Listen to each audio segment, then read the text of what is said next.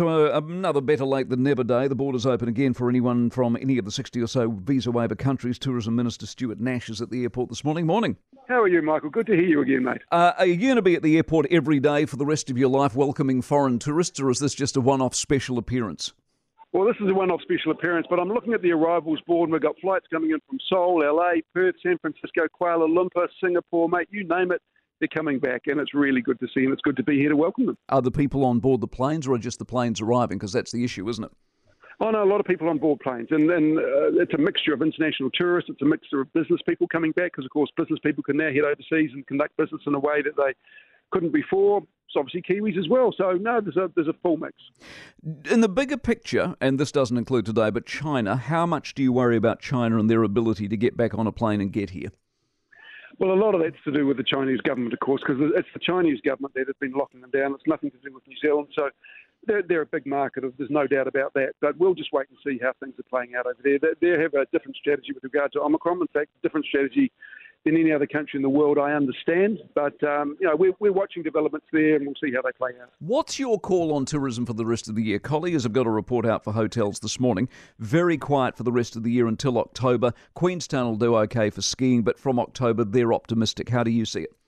And that's pretty much how tourism has played out across the country pre-COVID as well.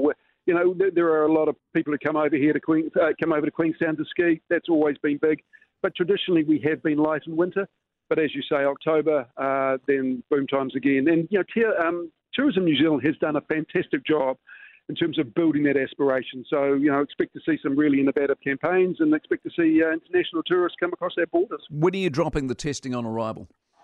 That's something Cabinet will consider. But at this point in time, it's one of those things that we need to have just in terms of keeping our communities, continuing to keep our communities safe. See, most of Australia doesn't. Emirates last week said they're throwing capacity into Australia because that's where the demand's going, because tourists want to go where it's easy to get into. You've got to do something about that, don't you? Well, the thing is, we're not asking tourists to do anything. We're not asking Kiwis to do. So if you come in and you test positive, then you've got to isolate. But as mentioned, we're asking Kiwis to do that as well. But we're always looking at the settings just to make sure we've got them right. And Cabinet will make decisions then as when we think appropriate. But we're always looking at the settings we have in place and adjusting them as and when it's necessary and appropriate. Even Greg Foran was on the program this morning, Katie's program this morning, saying that needs to change. The testing needs to go.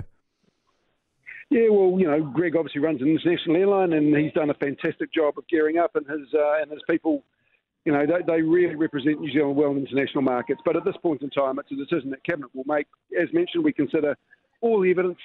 And we'll make a decision when the time's right. When will that decision be made?